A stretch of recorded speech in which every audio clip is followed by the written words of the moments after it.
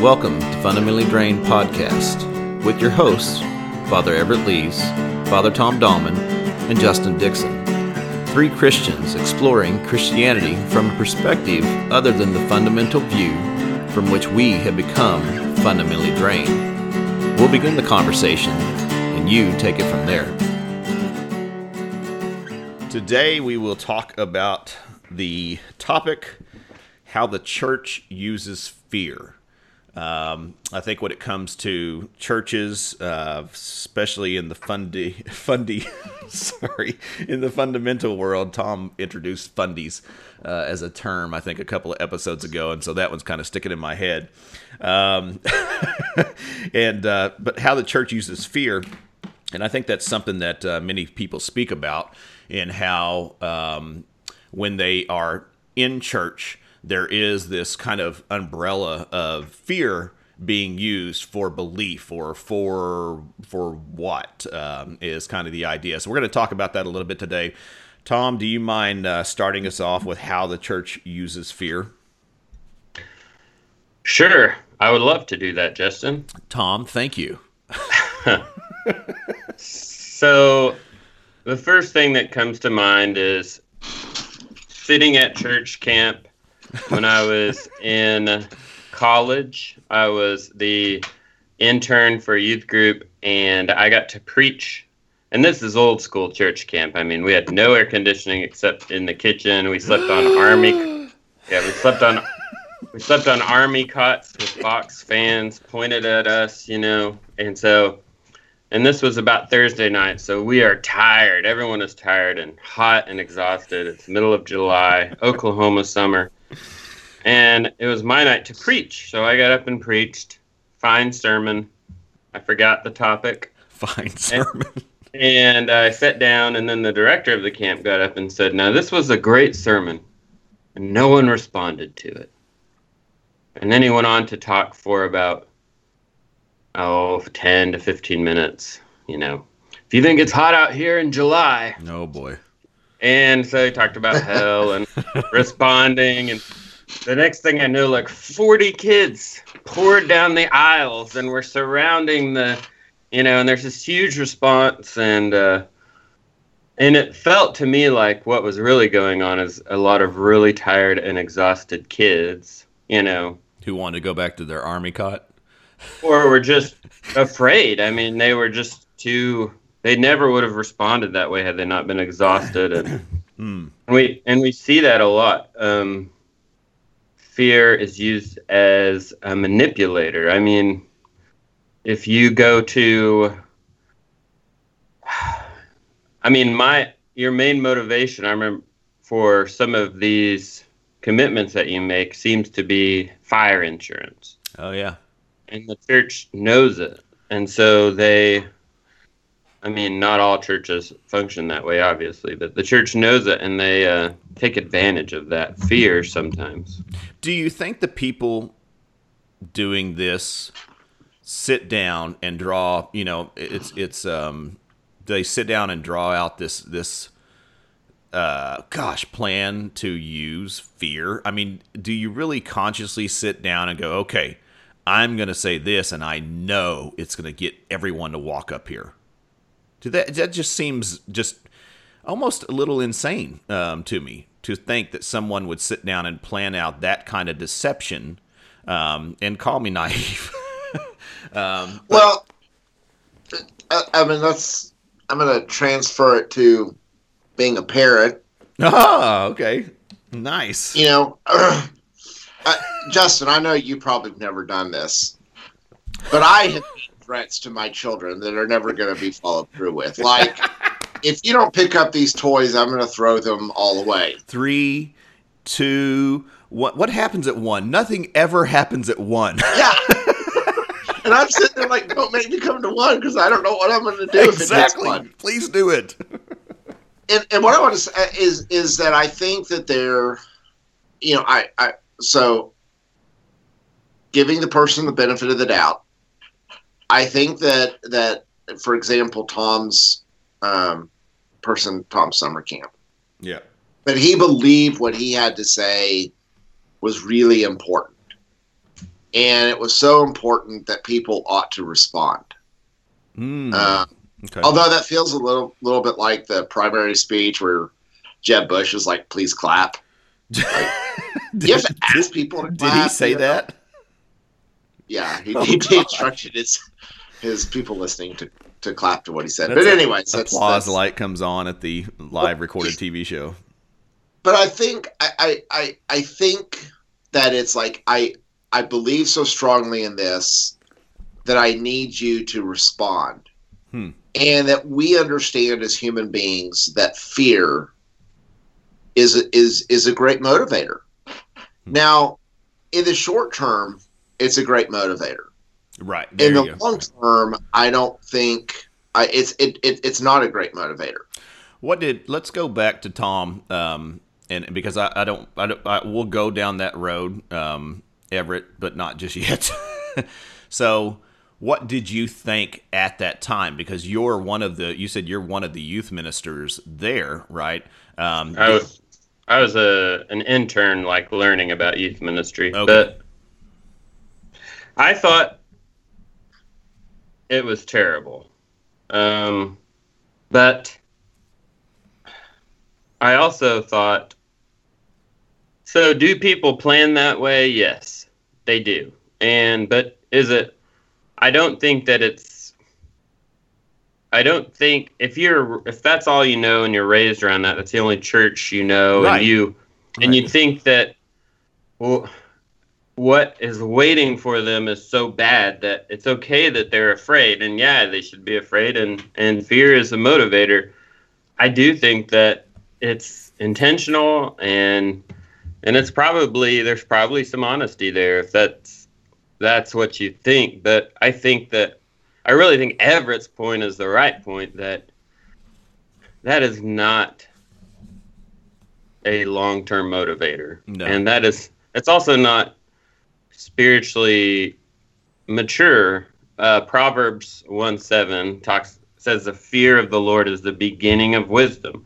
So I grew up hearing that all the time. Right. And, well, this is how wisdom begins. But if we get to the New Testament, like 1 John, I would say fear of the Lord is the beginning of wisdom, but it's not the end of wisdom. And that's the part of the sermon you never hear. But I think that my example is probably not the most egregious example of churches using fear. But okay, so Tom, let me play a little devil's advocate here. Okay. Particularly in Matthew's gospel, we find some really tough statements, by Jesus, that not everybody who calls upon the name of the Lord will be saved. Or like Matthew 10:28, do not fear those who kill the body, but fear him who can destroy both body and soul.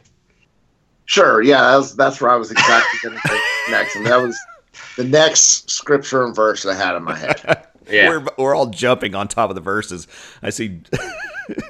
Tom's already done 1 John 4:18. Dang it! Stop it. That was my verse. Sorry, Everett. Go ahead. So just playing devil's advocate, particularly in Matthew's gospel, there is a sense in which there are some repercussions for failing to choose to follow Jesus. You get weeping and gnashing of teeth. You have people being cast out into the darkness. So how do we understand those phrases? Because I think a lot of times, particularly people from the fundamentalist tradition, the fundamentalist school I attended, that's the language that they utilized. Right. So how do we understand those passages?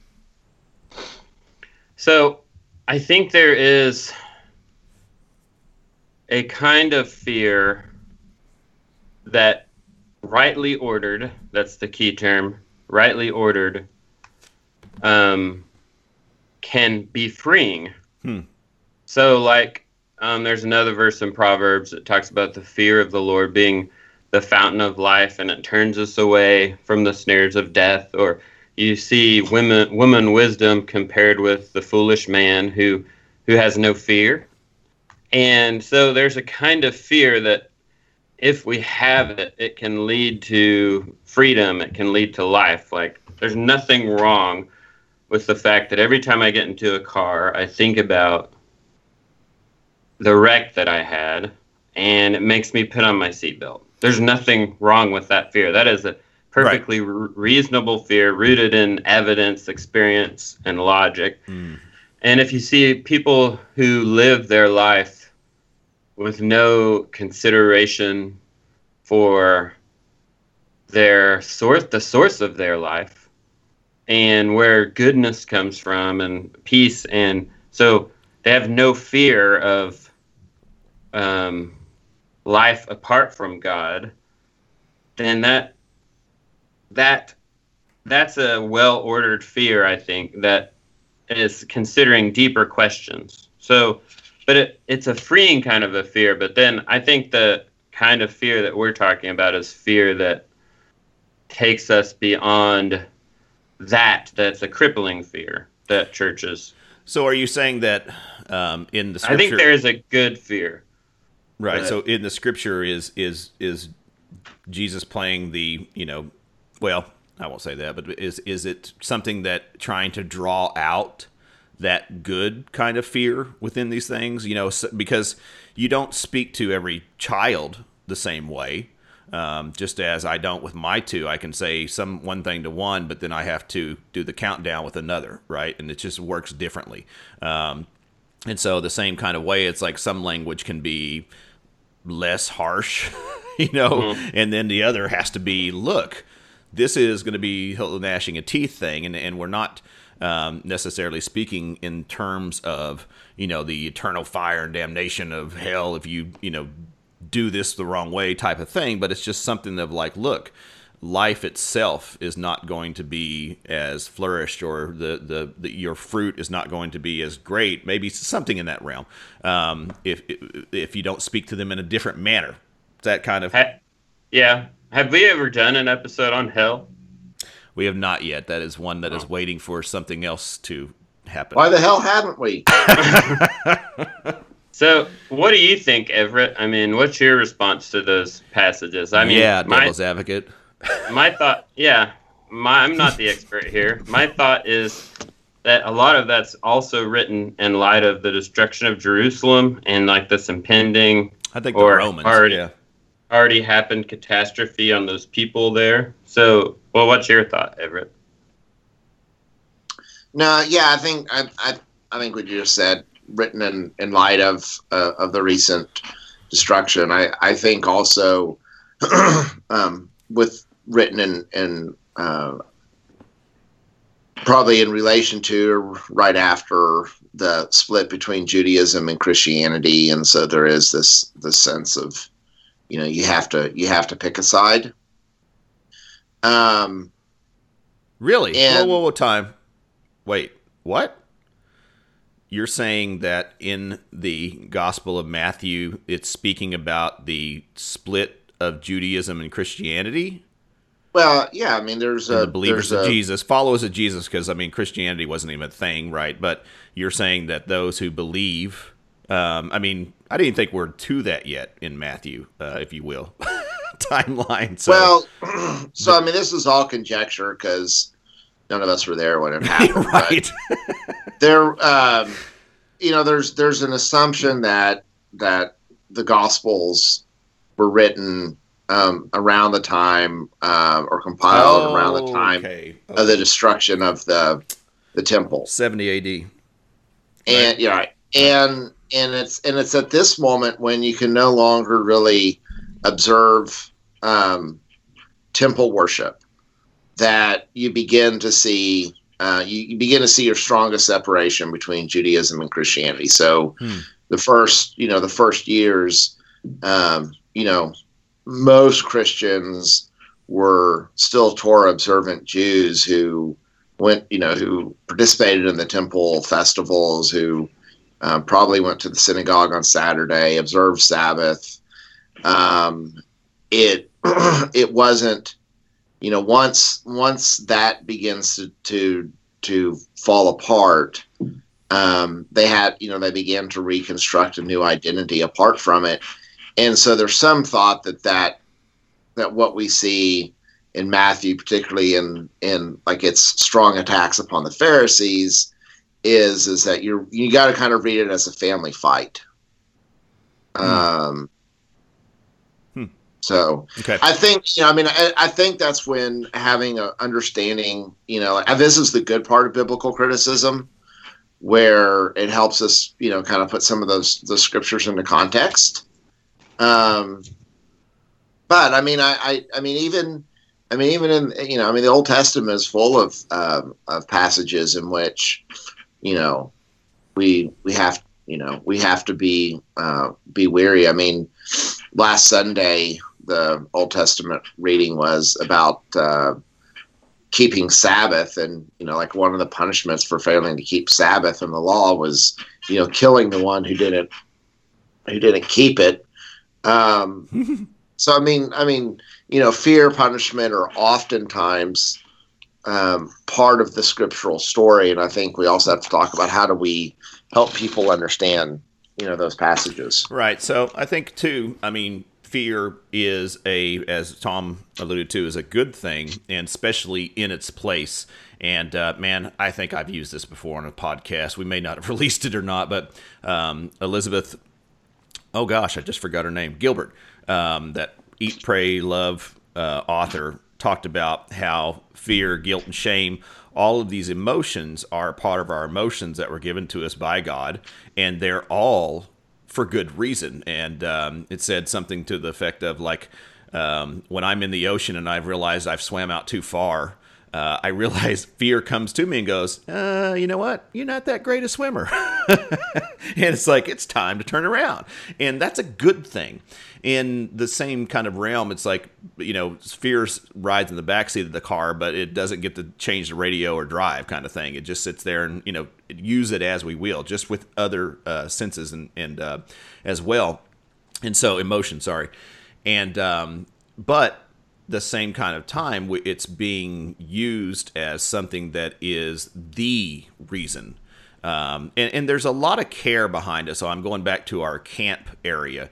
I think there's a lot of care behind the fear because these people don't want, and this is the unsaid, you to burn in hell, or maybe they are saying that, if that is the after all overall belief in what's going to happen. And so I still look at that as being careless in the way it's used in that regard. But at the same time, I think in Matthew, it's being used in a method of care as well, because it's like, look, you are in occupied area here. If you continue to act out this way, then guess what?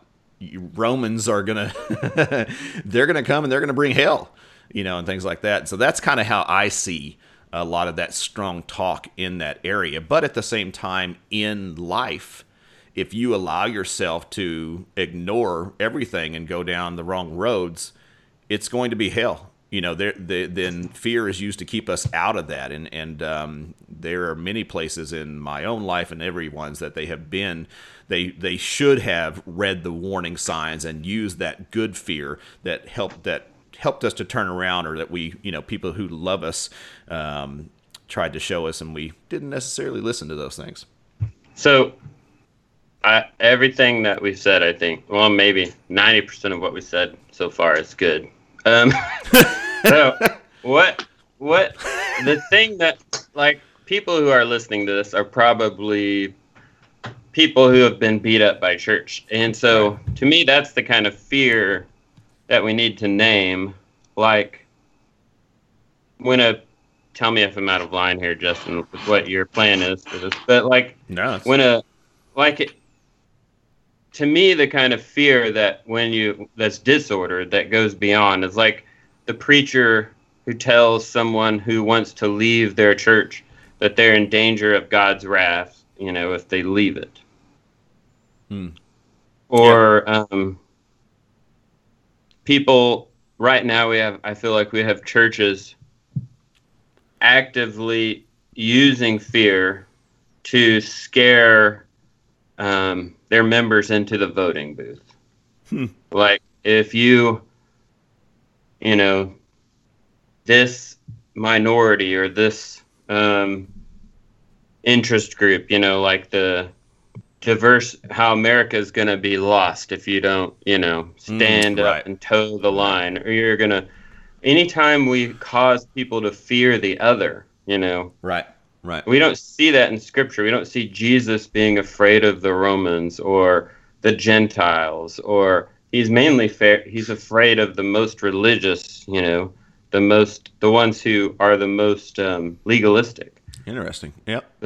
And but the kind of fear that I see going on in churches, you know, if you don't give to me so I can get my plane, you know, it's not going to go well. God wants to bless you, though, so give to me in this ministry, or go ahead. Which is prosperity. I mean, that kind of goes into a little bit of the prosperity God. So here's the phrase that I wrote down in my notes was fear to keep kids on the straight and narrow.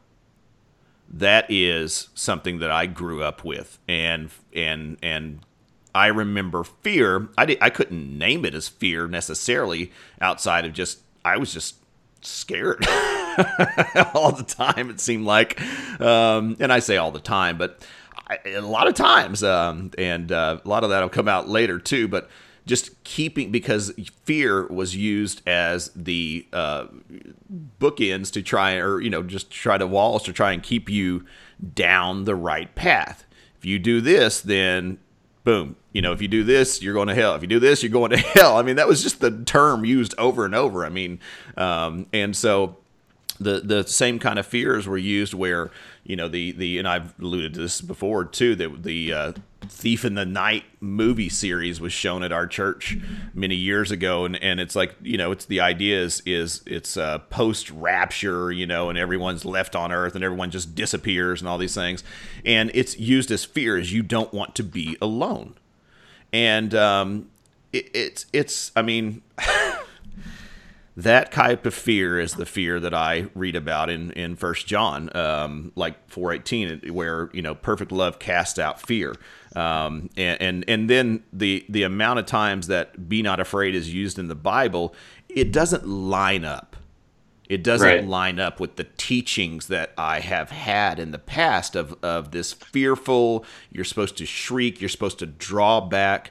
Tom, you alluded to talking about the people outside, or those outside, the sense outside the church, and drawing the line and kind of keep people in. So it's like they're bad and we're not. We're losing America and we're doing this and we have to stay here and be strong and things like that, because the values are going away. And unfortunately, people are going away. Instead. Amen, Justin.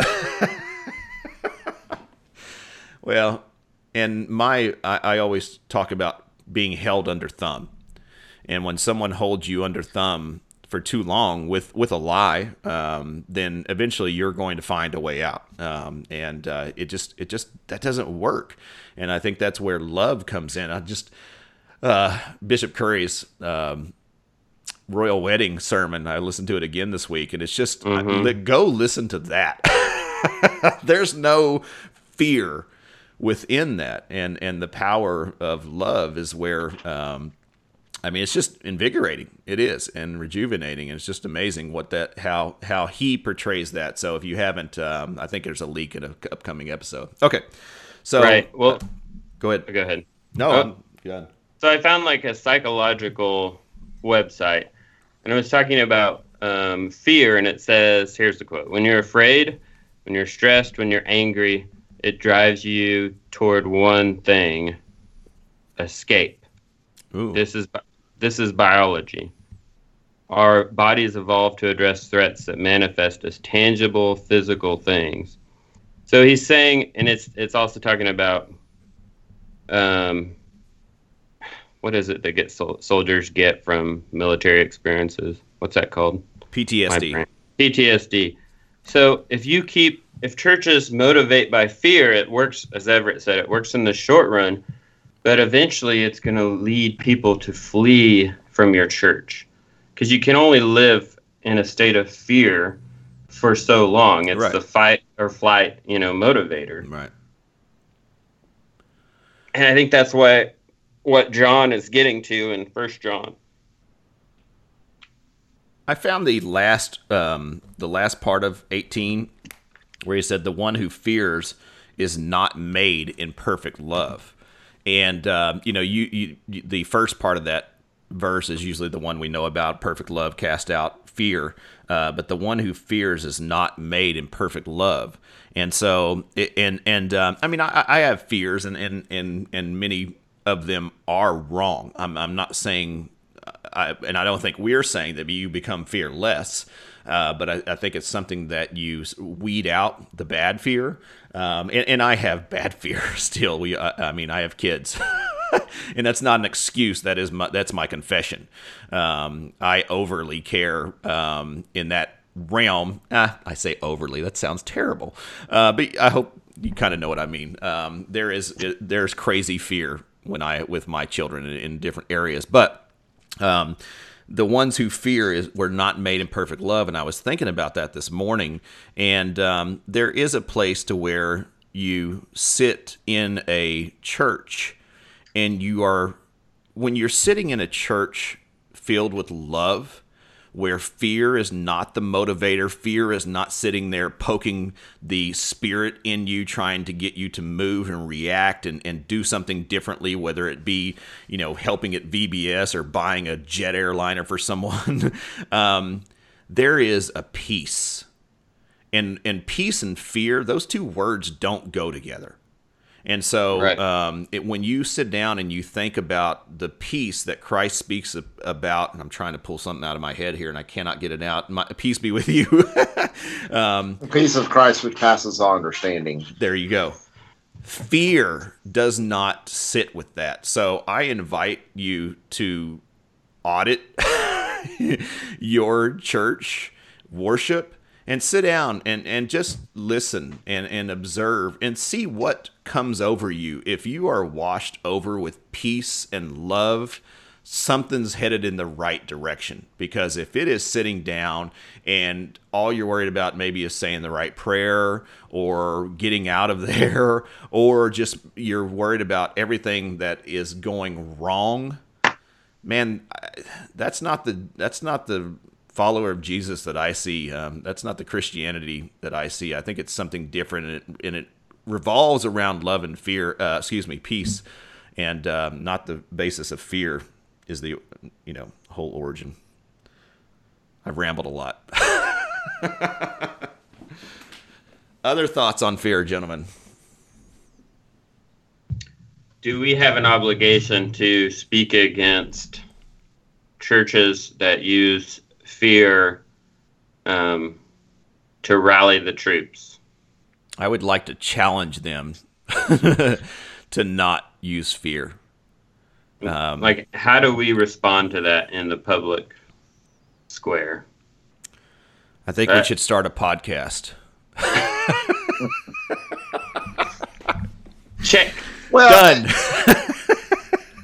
I do want to say that I think that, and I don't want to use the word fear, but this is one of the gifts of sort of the liturgical calendar, because there's times like in Advent where we sort of get some apocalyptic messages that, cause us to have a healthy sense of self-reflection of who are we, what are we doing, how is this consistent with the kingdom of God? But we don't stay in that week after week. We immediately go to the good news that in the midst of this fear and uncertainty, God became one of us in Jesus. And we spend time in Lent in which we think about and talk about the reality of sin and brokenness in our lives, but we don't stay in that sort of heavy focus week after week. We hear the good news that Christ really did raise from the dead and defeated sin and death, and the parts of our lives that are broken won't have the final word. Right. And so that's where really, for me, a gift of the liturgical calendar is that it actually gives us some healthy ways in which to think about, I don't know, fear. That's no, that's absolutely right. And I think that because I mean, it's kind of like don't hear what what I don't say either. In that, I mean, there's some apocalyptic stuff that can go down. Here's a fun fact, as Deacon Jim says, we're all gonna die. There's going to be some, things are going to happen that are fearful. And if we walk down the wrong road, death is going to come sooner. I mean, there is real life things out there that deserve a healthy amount of fear. But it shouldn't be something that, as you said, Everett, that is something that is in your face every Sunday, time and time and time again. Bless those people who show up and still sit through that for decades. But I worry that there is it's kind of like a passport where you get it stamped because you have this afterlife insurance or this trip you have to make, and you just go in and get your card punched and jump out because you have afterlife insurance, and it's very guilt and shame oriented, or just fear. And so, you know what? I guess to summarize this, there is another way. There is another way. There's another path of love. There is another path of sitting amongst a community and being filled with peace and love and walking out the door with an optimistic view of the world where everything going on around us isn't the end and isn't the wrong way, and they're not like us, so they're wrong. But instead, it is something to where we are together, and it is us and not them and us. And we can go out. Even some of the churches I'm speaking about in that regard they're a part of our Christian faith, and I think we call one another out on our different things, even with us. But there is love and peace that is out there that Jesus has shown us. Final thoughts. I would just say that, to me, I see at the beginning of Acts a fearful group of disciples hiding in a room, or at the end of the Gospel, Luke. Yep. And then a few chapters later, you see them, they've set aside fear. They're confronting the same people that put Jesus to death, and they're telling him not to speak in his name, Peter and John, and they say, we can't help but speak about the things we have seen and heard. Yeah. Or I think about Romans, if God be for us, who can be against us? Or 1 John 4, as we said, there is no fear in love. So there is a lot in the New Testament about fear, but it's never about the fear of your fellow human being. Right. That's never the focus of your fear. And that is what I see around me. I see that Christians have become afraid of women getting power, or I don't want to say so-called Christians. Certain churches have motivated us to fear each other. And That is never the way of Jesus. The only the only thing we should fear, according to Scripture, is God. And I don't know if that's even the right word for it. The Greek language has a lot more meaning than the English language, but we should never fear each other. And that's not what we see in the New Testament from the disciples. Nice. So. Everett? I think what Tom said is, I just echo it. Cool. All right. May the peace of the Lord be always with you. Thanks for joining us today. You can find us on Twitter and Facebook at FunDrainPod. We'd love to hear your comments on our episodes and also suggest future episode topics. Also, if you enjoy what we're doing, go on to iTunes and give us a review, please. Thanks a lot.